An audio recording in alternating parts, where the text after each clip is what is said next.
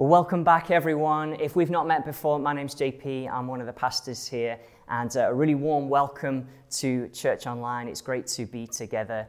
And today we're in the midst of a month of events called We Need to Talk About Race. This is a conversation that we're having as a family for the sake of our family that we're hoping is going to be the kickstart of an ongoing conversation amongst us as we learn to love and understand one another better. And the conversation is gathering momentum. We've now had 3 of our home group gatherings where we pull about 6 home groups or so together.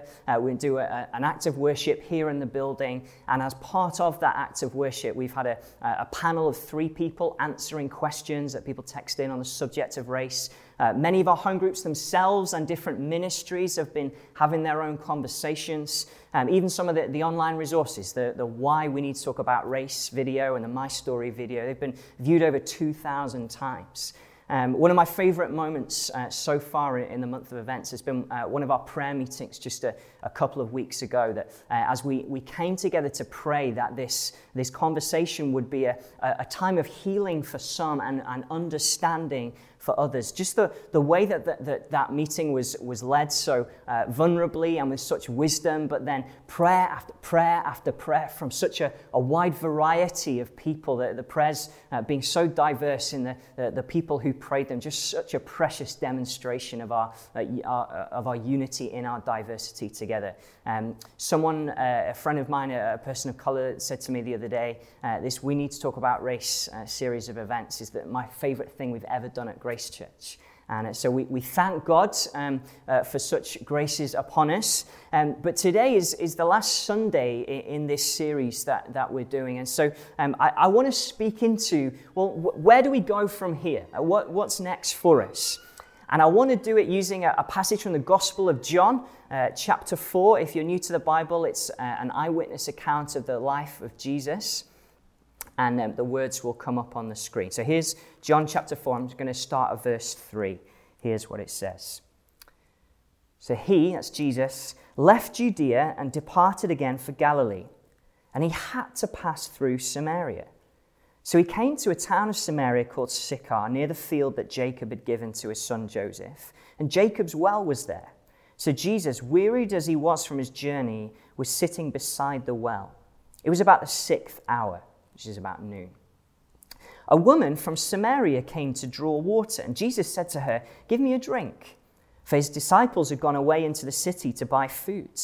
The Samaritan woman said to him, "How is it that you, a Jew, ask for a drink from me, a woman of Samaria? For Jews have no dealings with Samaritans." Jesus answered her, "If you knew the gift of God and who it is that is saying to you, 'Give me a drink,' you would have asked him, and he would have given you living water." The woman said to him, "Sir, you have nothing to draw water with, and the well is deep. Where do you get that living water? Are you greater than our father Jacob? He gave us the well and drank from it himself, as did his sons and his livestock." Jesus said to her, "Everyone who drinks of this water will be thirsty again. But whoever drinks of the water that I will give him will never be thirsty again. The water that I will give him will become in him a spring of water welling up to eternal life." The woman said to him, "Sir, give me this water so that I will not be thirsty or have to come here to draw water." And the conversation then continues. Jesus gives a word of knowledge to the woman. That is a supernatural revelation of a circumstance in her life, that she's had 5 husbands, that the guy that she's with now is not her husband. They go on to talk about the nature and place of worshipping God. And then the section ends with the revelation to the woman that Jesus is in fact the Messiah, the Savior of the world. And we pick it up again in verse 27. It says, "Just then the disciples came back. They marveled that he was talking with a woman, but no one said, 'What do you seek?' or 'Why are you talking with her?' So the woman left her water jar and went away into the town and said to the people, 'Come, see a man who told me all that I ever did. Can this be the Christ?'" And jumping down to verse 39, "Many Samaritans from that town believed in him because of the woman's testimony. 'He told me all that I ever did.' So when the Samaritans came to him, they asked him to stay with them, and he stayed there 2 days. And many more believed because of his word. They said to the woman, "It is no longer because of what you said that we believe, for we have heard for ourselves, and we know that this is indeed the Savior of the world." Now, just like my kids, when they see a great big puddle, I want to jump right in. And so we're going to get straight in there. Jesus and the Samaritan woman, they had a conversation, and the first thing is that it crossed the divide. It crossed the divide. Now, for the first century readers of this gospel, the interaction between a Jewish man and a Samaritan woman would have been truly shocking, for the simple reason, as verse 9 refers to, that the Jews absolutely loathed the Samaritans and vice versa. There was a lot of racial history there. Now, who loves history? Maybe some of you don't. Doesn't matter. It's in the Bible, so we're going to go to it anyway. So, 930 BC, the kingdom of Israel, the people of God, it gets split into 2 parts. The northern part still gets called Israel, rather confusingly, in my opinion. It has as its capital Samaria, where we get the word Samaritan. The southern part was called Judah. And in 922 BC, this northern kingdom, disobeying God as they were, was invaded by the Assyrian superpower. And what they did was they exiled some of the key people from the land and flooded the country with people from other countries in an attempt really to try and dilute the Israelite influence. And it worked. The Israelites in this northern kingdom, they intermarried, they worshipped foreign gods, their culture changed. And this southern kingdom, Judah, they thought that these guys had just sold out to the Assyrians. And it got even worse. 400 BC, when the Samaritans, which was by now what this area was known as, they built their own temple. Now, the temple that previously stood at Jerusalem, or still did at this time, that was the pride and joy of these guys in the south, the kingdom of Judah. But when the Samaritans built their own temple, it was a bit like the kind of Samaria says no moment, to use an infamous phrase of the last couple of weeks. And so these guys in the south, they ended up destroying this temple in 128 BC, but the guys in the north just carried on worshipping there anyway, and the woman even refers to that in the conversation with Jesus, verse 20. The two of them, they hated each other. Hundreds of years of animosity. It was as bad as the Northern Ireland conflict, if you're old enough to remember that, or the Syrian civil war more recently, or perhaps even the animosity that the imposition of slavery on some black African communities caused. That means that UK culture and the discussion of race carries with it the shameful actions of history.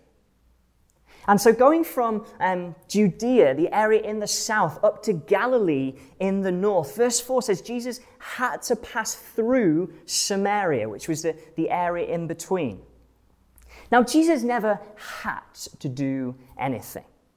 The road from south to north was a 3-day risky and dangerous journey for any Jew to travel. And so the option was available for Jews going from south to north and not wanting to go through Samaria to kind of cross over the Jordan River and circumnavigate the whole area. But Jesus, led by the Holy Spirit, it says, had to go this way. And in a similar vein, with this conversation that we're having, we need to talk about race. This is a risky and dangerous conversation. It too carries with it the events of history. It is incredibly painful for some of our church family. It is awkward for others. And yet the Holy Spirit has compelled us to have this conversation. We're not just doing this because it's the prudent thing to do or just to be relevant. We're having this conversation because we believe God wants us to. Because He's the God of justice, whose gospel enables us to overcome these divisions, these barriers that exist in our society. I love what Hannah, one of our worship leaders, said in the My Story video. She said, "We have a Father in heaven who loves the poor and loves the oppressed. And we can look at the poor and say, we can do something about this. But actually, we can look at the oppressed and also say, we can do something about this." And so about noon, Jesus, tired and weary as he was, arrived in this Samaritan village and asked for a drink from a Samaritan woman. And in the culture of the time, the fact that she was a woman was as much of a shock to the readers as the fact that she was a Samaritan. This ethnically Jewish, Middle Eastern man, Jesus wasn't white, by the way, it's important to recognize that. He was a Middle Eastern man. He would have had brown skin. He chose, in all of his Jewishness, to cross the divide of ethnic and, in this case, gender prejudice and separation and reach out in vulnerability to this Samaritan woman. And this same man, by his death and resurrection, causes us to be able to do exactly the same thing.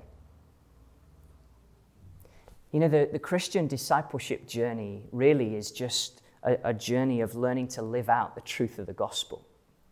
It's not become a better person. No, it's live as Jesus has made you to be. And this same gospel empowers us to fight injustice, to cross divides. It compels us to stand against prejudice. And so if you're struggling to move forward in this conversation that we're having, maybe because of pain, maybe because of confusion, maybe that you're just unsure of the next steps, whatever it is, Jesus Christ promises you the living waters of his Holy Spirit to empower you. And really, the rest of this message is just about us seeing what happens when we get filled with him. So let's move on to the second point, which is that this conversation, it brought about healing. Now, the culture of the time, as I mentioned earlier, it's shocking enough that Jesus talks to someone who's a Samaritan and a woman, whoever she was. But John shows us that clearly this woman is very, very broken. She's had a series of moral failures, and she would have been ostracized from her community. She'd have been belittled. She'd have been excluded. We see it most in the fact that she comes to draw water at noon. The point is that no self-respecting person would ever go to draw water at noon when the heat was at its blistering highest. It would have been a crazy thing to do.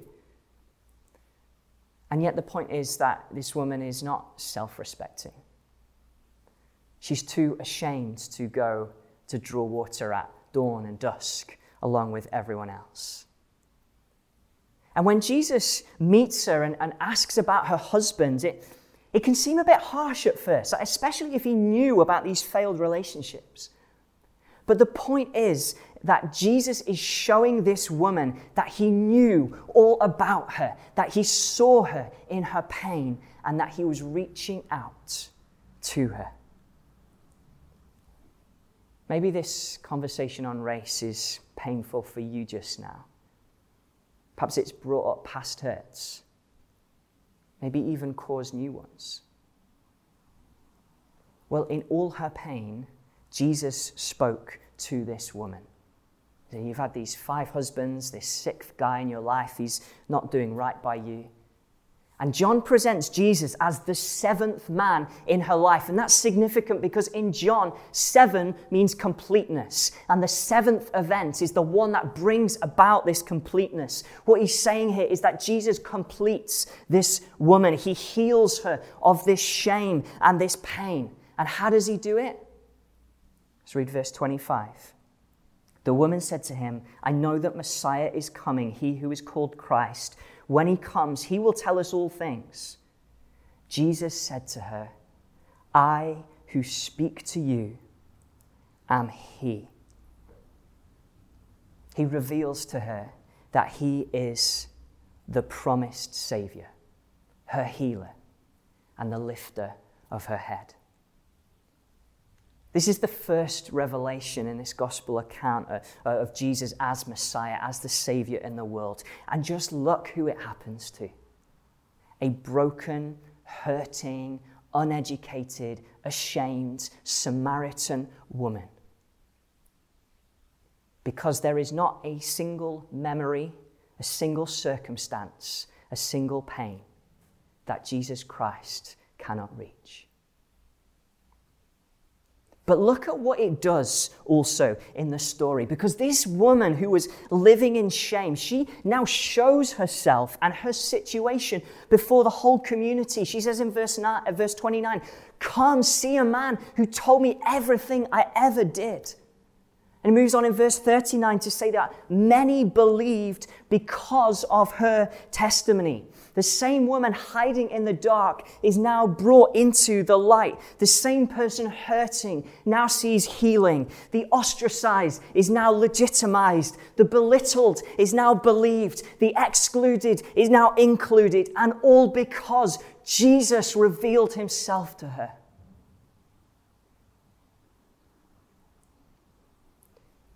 It feels like God has been revealing himself to us a lot during this month of events.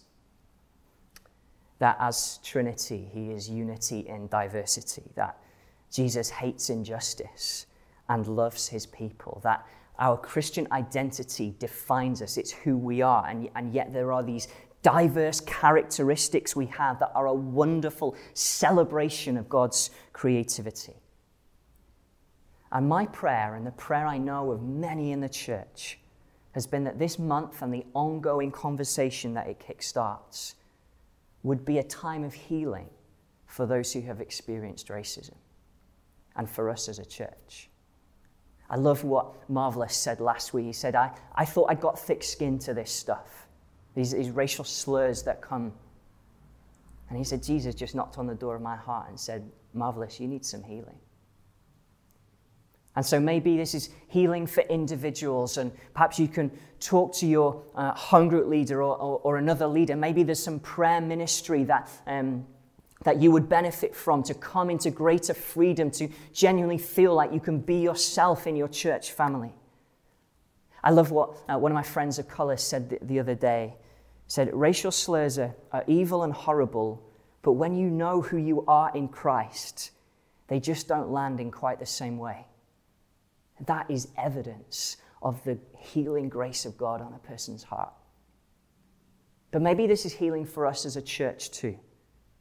That we might better reflect in every team the diverse church that God wants, and the diverse city that we live in, that our integration together and our culture of family would have no barriers, and that in so doing we would become more like Jesus.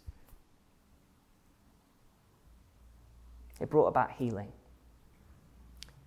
But it brought about understanding as well, thirdly, and for understanding for this woman, understanding for the Samaritan town, understanding even for the disciples. Like they'd been sent off on a lunch jolly in verse 8, and then verse 27, they come back, it says they marveled at what they saw.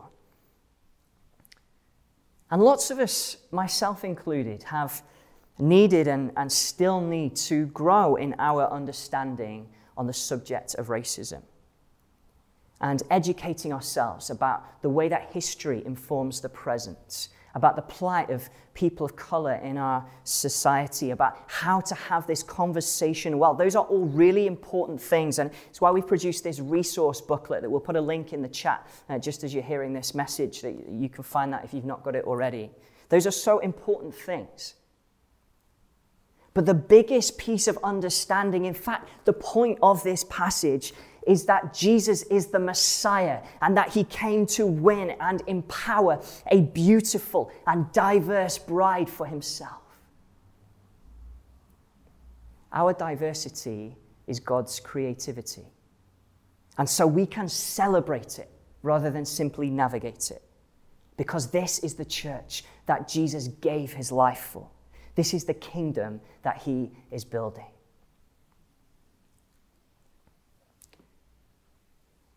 But this conversation, it inspired ongoing action too. And in the lead up to this month of events, I had lots of conversations with people of color and continue to do so during the month, just to try and get as much feedback on how we're running things, the sorts of things we're talking about as we possibly can. And it had a very warm reception, really helpful comments that have shaped the way that we've done things. But the biggest piece of feedback, the biggest comment that has come is that as good as our discussions are, if they don't lead to an ongoing conversation, if they don't turn into action, then the whole thing just becomes a tokenistic waste of time as November starts and things just return to how they were. I must have used the phrase ongoing conversation hundreds of times in the last month or so. And yet, Grace Church, this is a danger for us unless each of us live out the gospel people that we are by keeping this conversation going and by turning it into action. Just look at the verbs that John uses to describe what the woman did in verse 28. It says, the woman left her water jar and went away into the town and said to the people. She left, she went, she said. And we too will soon leave October. And for some, life will carry on without racist incident. But for many amongst us, this never was just a conversation, but a lived experience. This woman, she went, she testified, she spoke to others. And many believed because of what she told. Many saw Jesus because of how she spoke. It led to the unthinkable step in verse 40 of this Samaritan village inviting a Jewish rabbi to stay with them. And it laid the groundwork for the whole book of Acts. In Acts chapter 1, where Jesus says to the disciples, you're going to be my witnesses in Jerusalem, Judea, Samaria, and even the ends of the earth. And then in Acts chapter 8, the same disciples present in this episode we're looking at today carry this message of new life in Christ because he's raised from the dead into Samaria. This incident we're looking at today, it's the first revelation of Jesus as the Messiah. And people have been talking about it and acting upon it for 2,000 years ever since.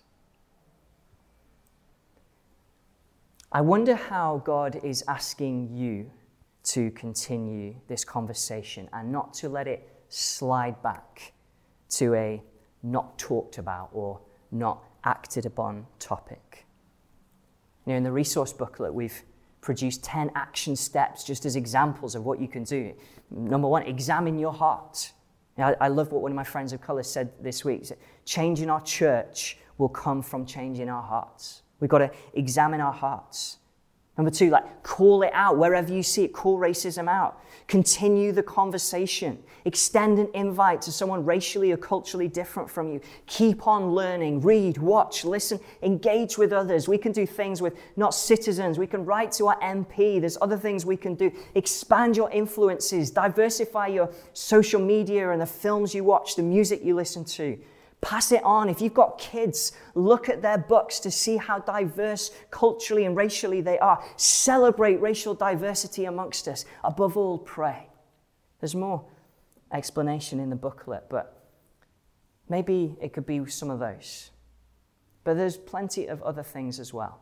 You know, as I've asked many people of color around the church what they would like to see happen as a result of this month, so many times has come back the comment, I just want people to take one step outside their comfort zone to combat racism.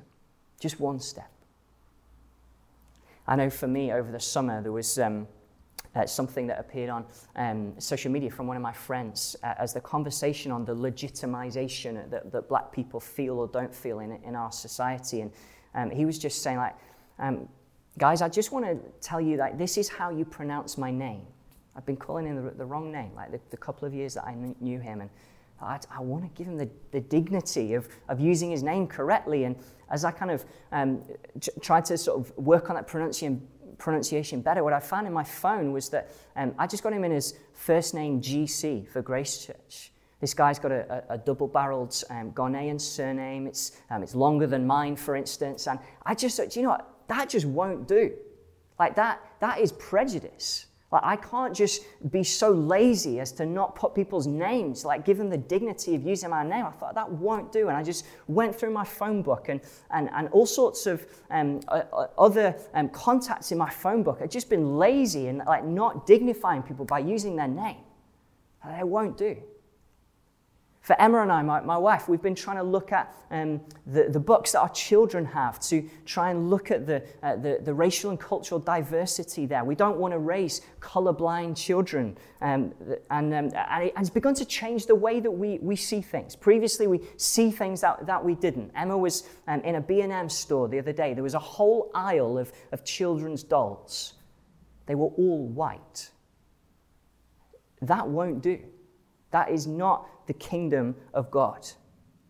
Like so things like that, it just contributes to this sense of otherness or white is normal, color is not, that so much of our society implies.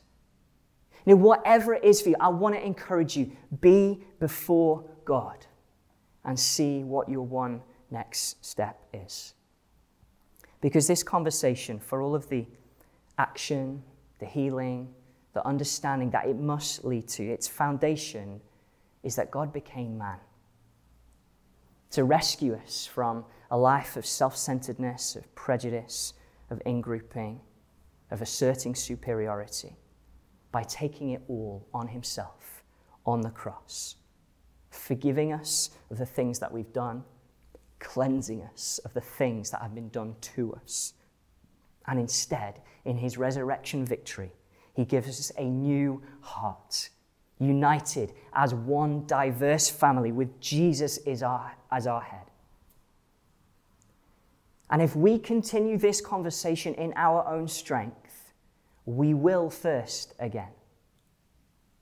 But as we talk about race, as we celebrate our racial and cultural diversity, as we each take the action that God is calling us to do, as we love one another enough to go to God and say, what is my next step? We need only know, as the Samaritans concluded in verse 42, that he is indeed the Savior of the world. Amen.